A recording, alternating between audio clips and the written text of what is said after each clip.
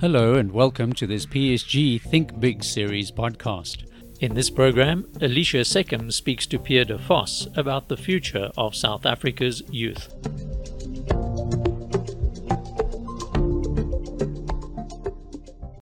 Welcome to the Think Big series brought to you by PSG. I'm Alicia Seckham. Well, as we celebrate Youth Month, today we pay particular attention to the future of South Africa's youth. Now, South Africa is, of course, fortunate to have a youthful nation, but the recent first quarter unemployment statistics pertaining to young people is cause for concern.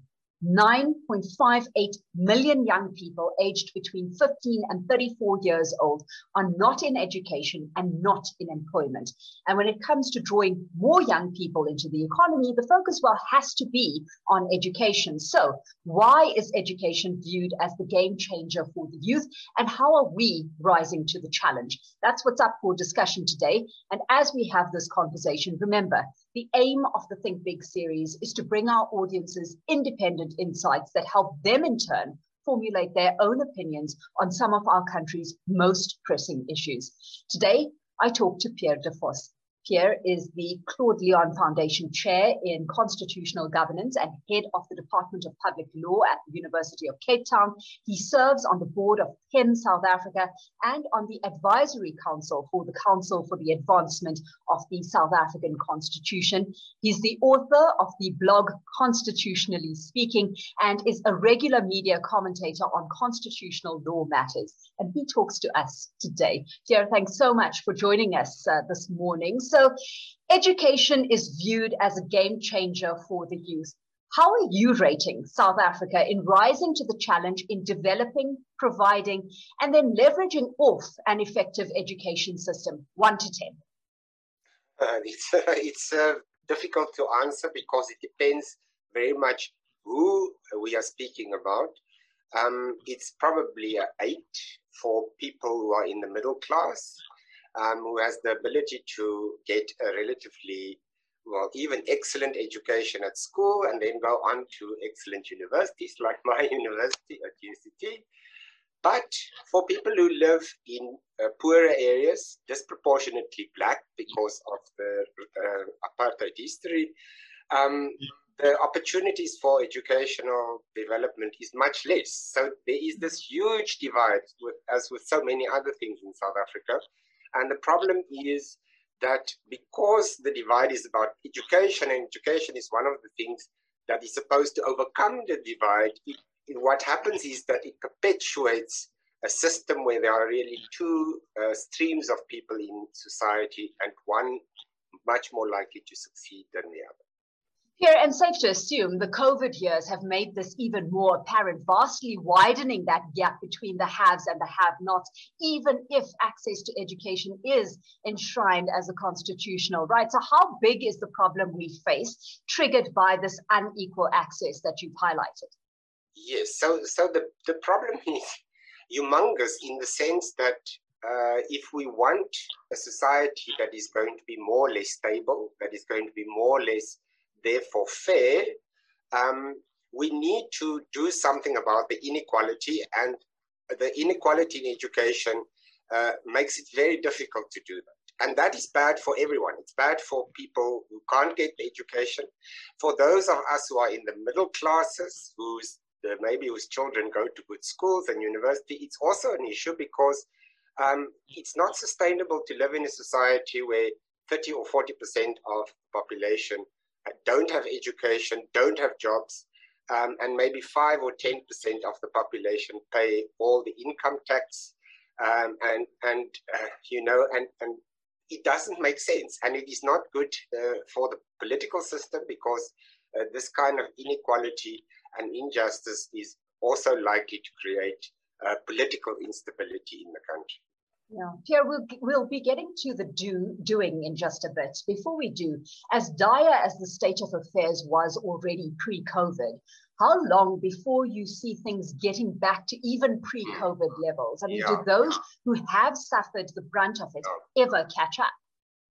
So in education, there is a big problem in that once one falls behind at school, grade 1, grade 2, grade 3, or grade 8, it's difficult to catch up, especially if you don't have additional resources. So you don't have parents, special lessons and whatever.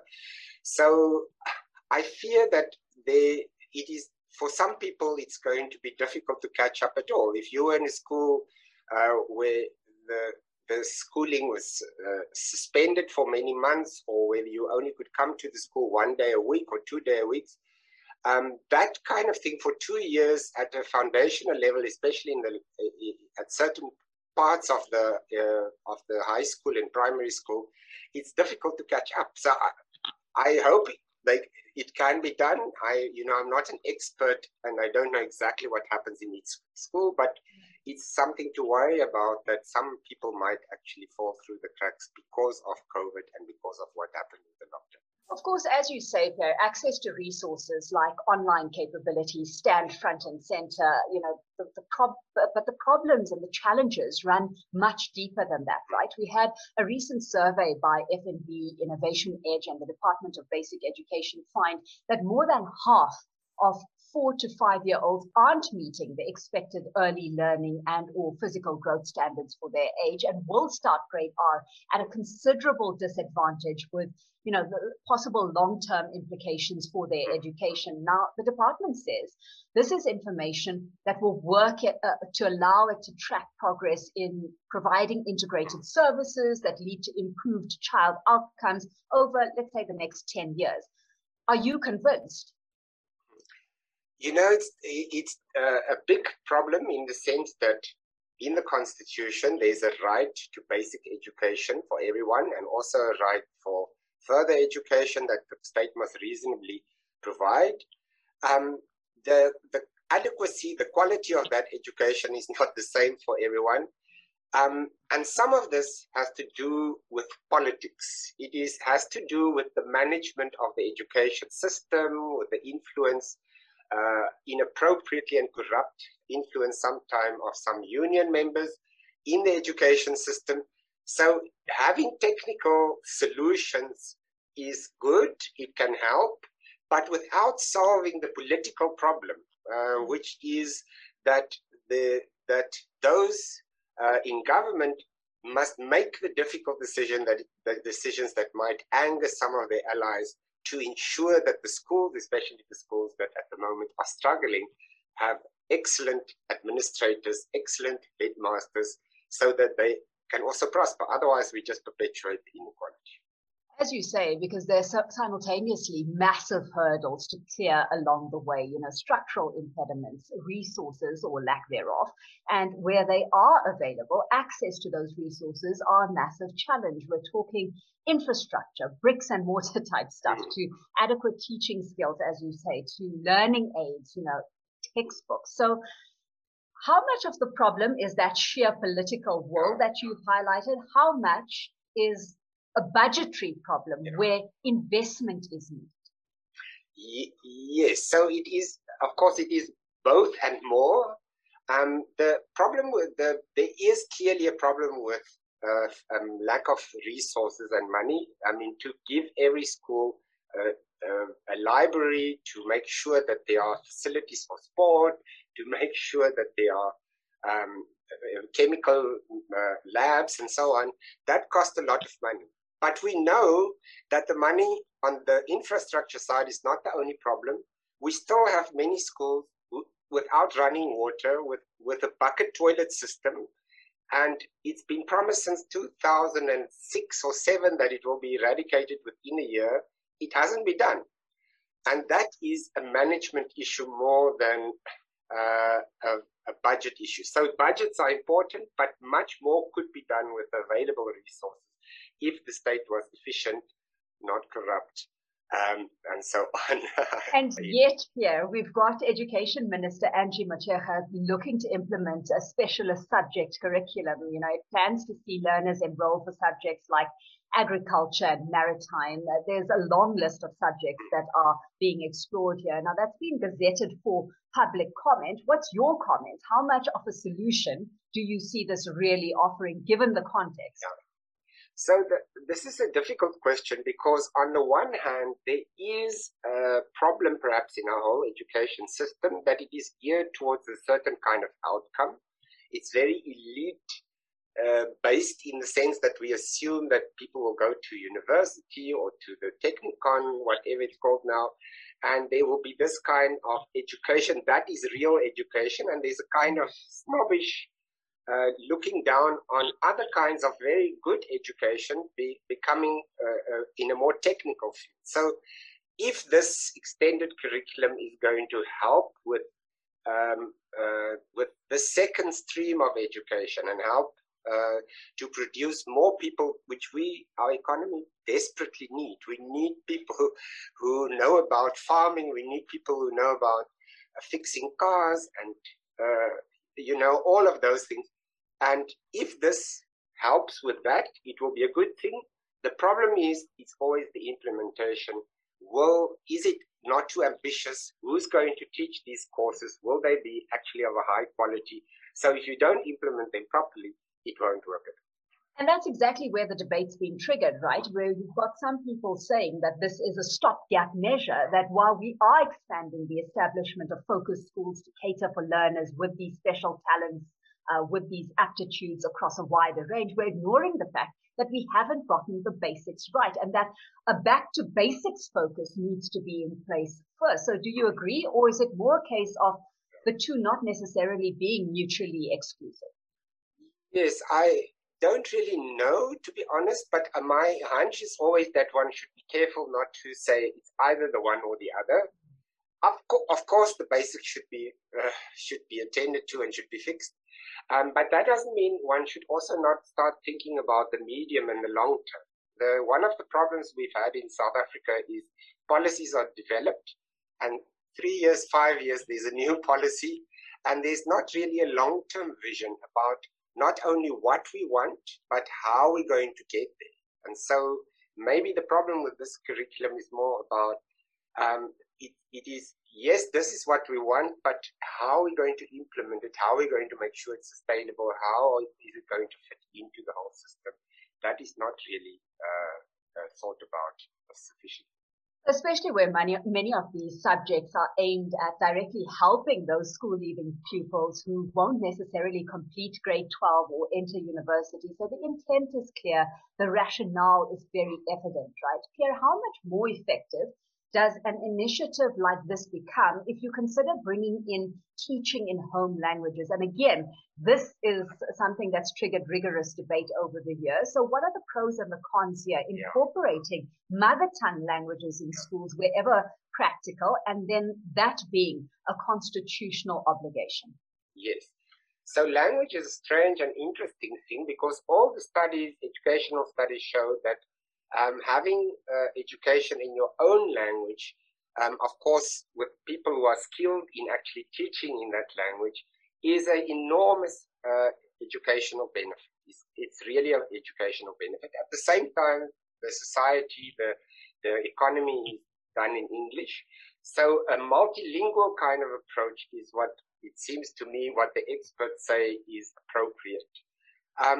The problem is, of course, that we see languages,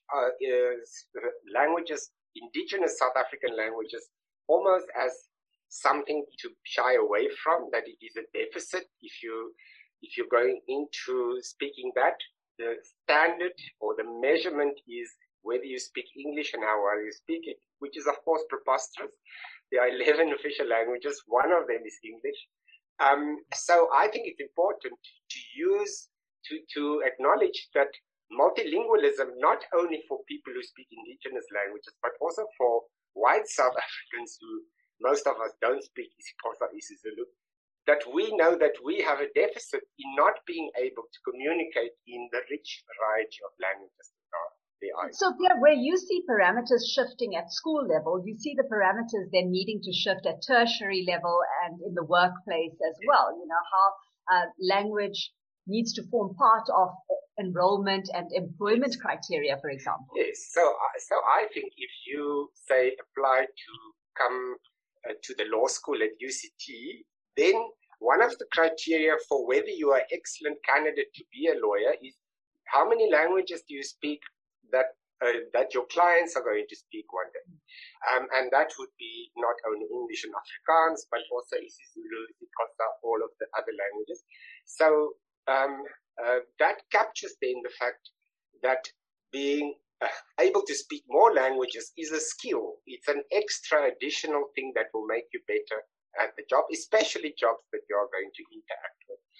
Have you been having conversations, Pierre, at UCT, for example, about this kind of approach being adopted with the private sector, for that matter? Because it really would be interesting to, gauge response if there are any mindset shifts happening just yet. There is ongoing discussion, of course. The discussions have been slightly politically bedeviled because of the odd position of Afrikaans.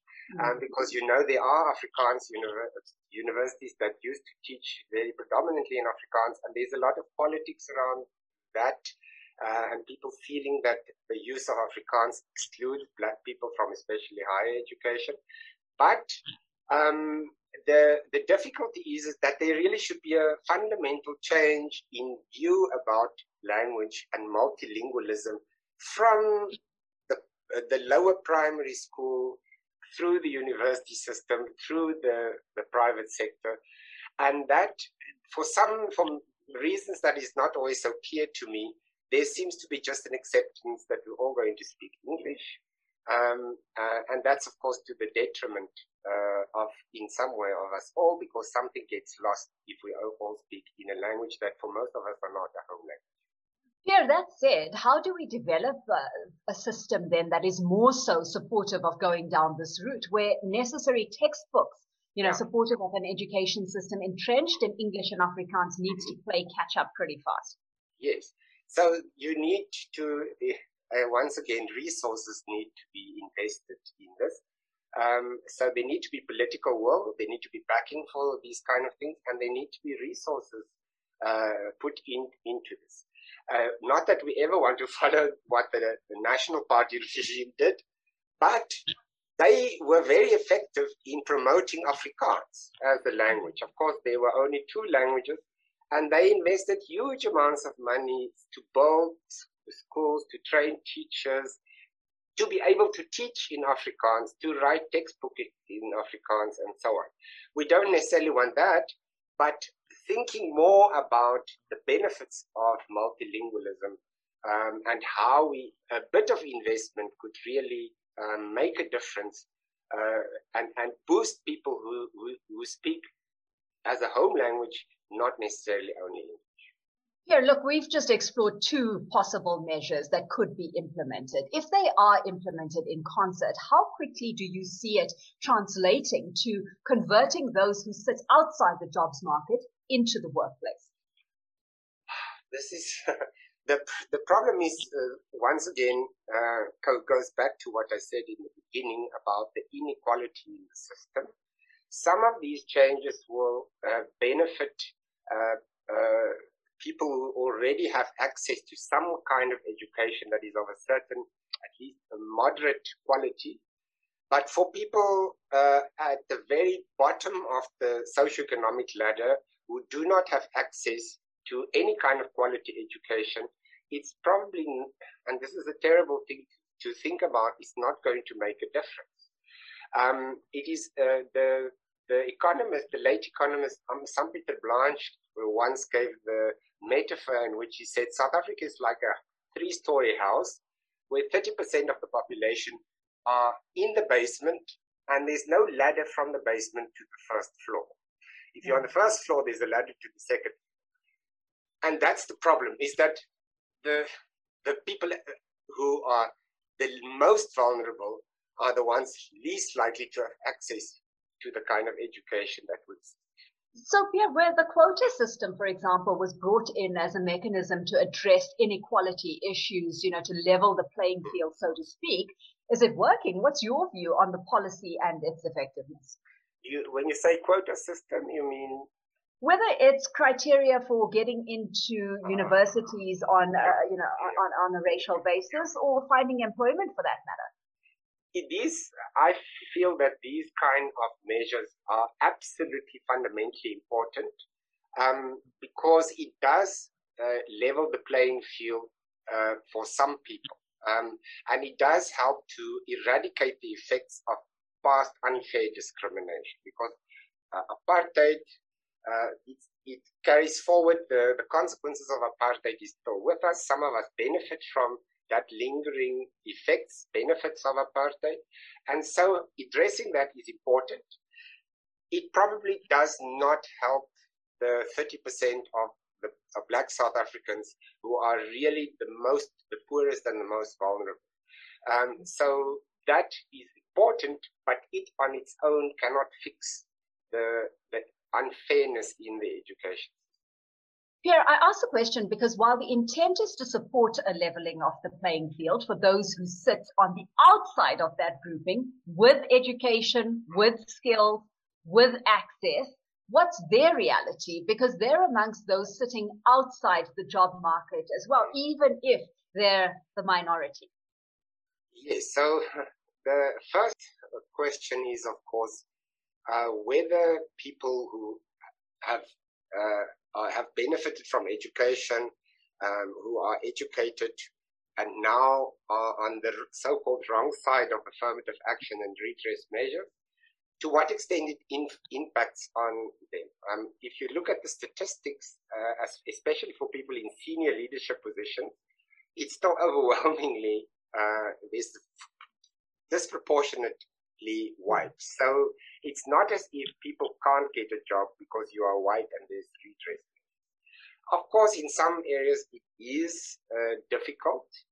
And the Constitutional Court said in a judgment, later star judgment, which was about land and redistribution, that if you had a fundamentally unjust system from which some of us benefited and other people didn't only not benefit, were fundamentally disadvantaged, to fix that, it means that those of us who benefited will have to pay a certain price, so to speak, that there will be some hardship, because it's the only way to fix the problem.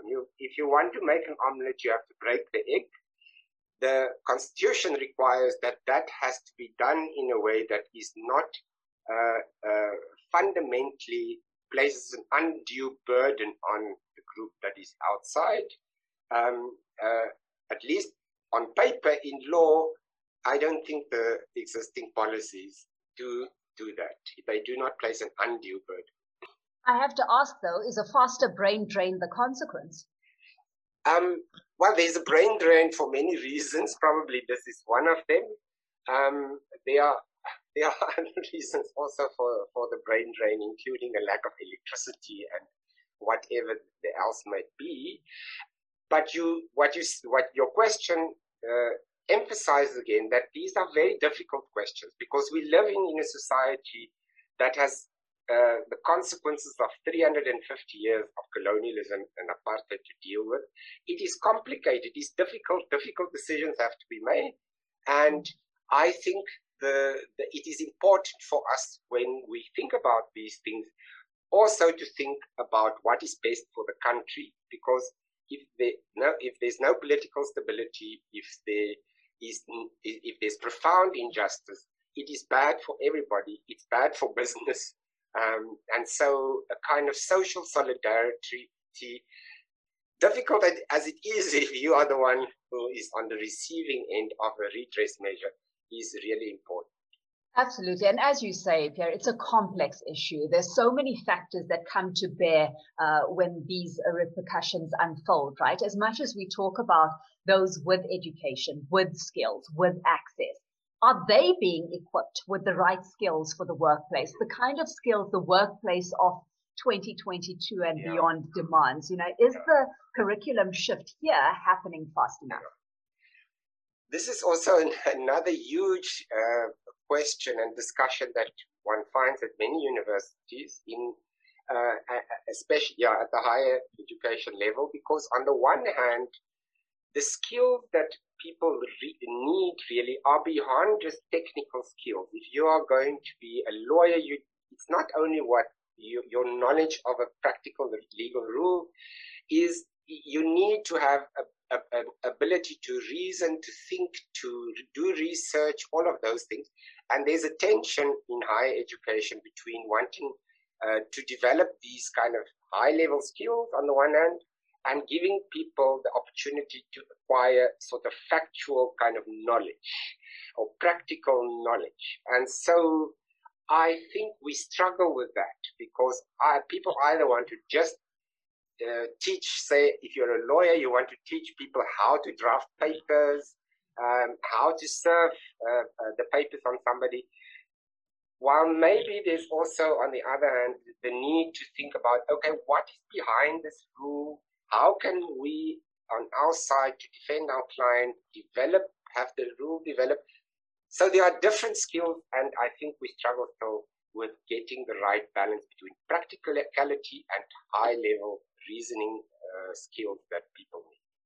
Even though the struggle is real, we start to see some shifts emerging. There's been a focus recently on entrepreneurship. We've had the department say that about 540 schools are going to be monitored nationally for implementing compulsory entrepreneurship education. It's an initiative that's being driven by President Cyril Ramaphosa and is expected to officially form part of the curriculum by 2024. How much of a game changer is that? Because right at the top, you rated South Africa 8 in the one category, very low in the other, in rising to the challenge in developing, providing, and then leveraging off an effective education system. Yes, so that maybe it's part of the discussion we had earlier, that the education system needs to cater for people with different skills, with different interests, with different abilities and opportunities. And so if, once again, the question is, will the programs be thought through carefully? Will they be of a sufficient quality? Will they be rolled out efficiently? If the program is rolled out, it might help, but it's one small part of the big system, so one shouldn't think that just because this happens, that will fix everything, of course. But on the face of it, it might help if it is implemented properly. Absolutely. Well, bottom line here is that South Africa is not going to realize its development goals of eliminating income poverty and reducing inequality without addressing this challenge. Last question to you. How at risk is the stability of the democratic project in your books as things stand now? Democracy is messy. The problem is that democracy is really under threat across the world. If you look at the United States, Donald Trump is still claiming that he won the election that he lost with about 4 to 5 million votes. So there's a suspicion of people with expertise, people in government who wants to govern and don't just want to shout slogans. And South Africa is not spared that. I would think that at the moment, the system is sort of more or less holding. We see that at local government level, there are elections. Parties are kicked out of the city, the governors of the municipality. So the system sort of is holding. If we don't do enough about the inequality and the sort of devastation of unemployment and so on, it might not be so forever. So I'm sort of optimistic that the system, despite everything, is still holding. It's a bit surprising, but there's a lot of work to do to make sure that it continues and it improves. Absolutely. Well, Pierre, let's leave it on that optimistic note. Thank you so much for having joined us today. And thank you, our viewers, for tuning in as well. Remember that this is a webinar that is available via podcast. The series is free, it's shareable, it's open to anyone interested, whether you're a PSG client or not. The social media campaign is #ThinkBigPSG. So please do further your engagement with us. We do welcome your feedback, and look out for the next speaker in the Think Big series. From me, Alicia Seckham, it's bye for now.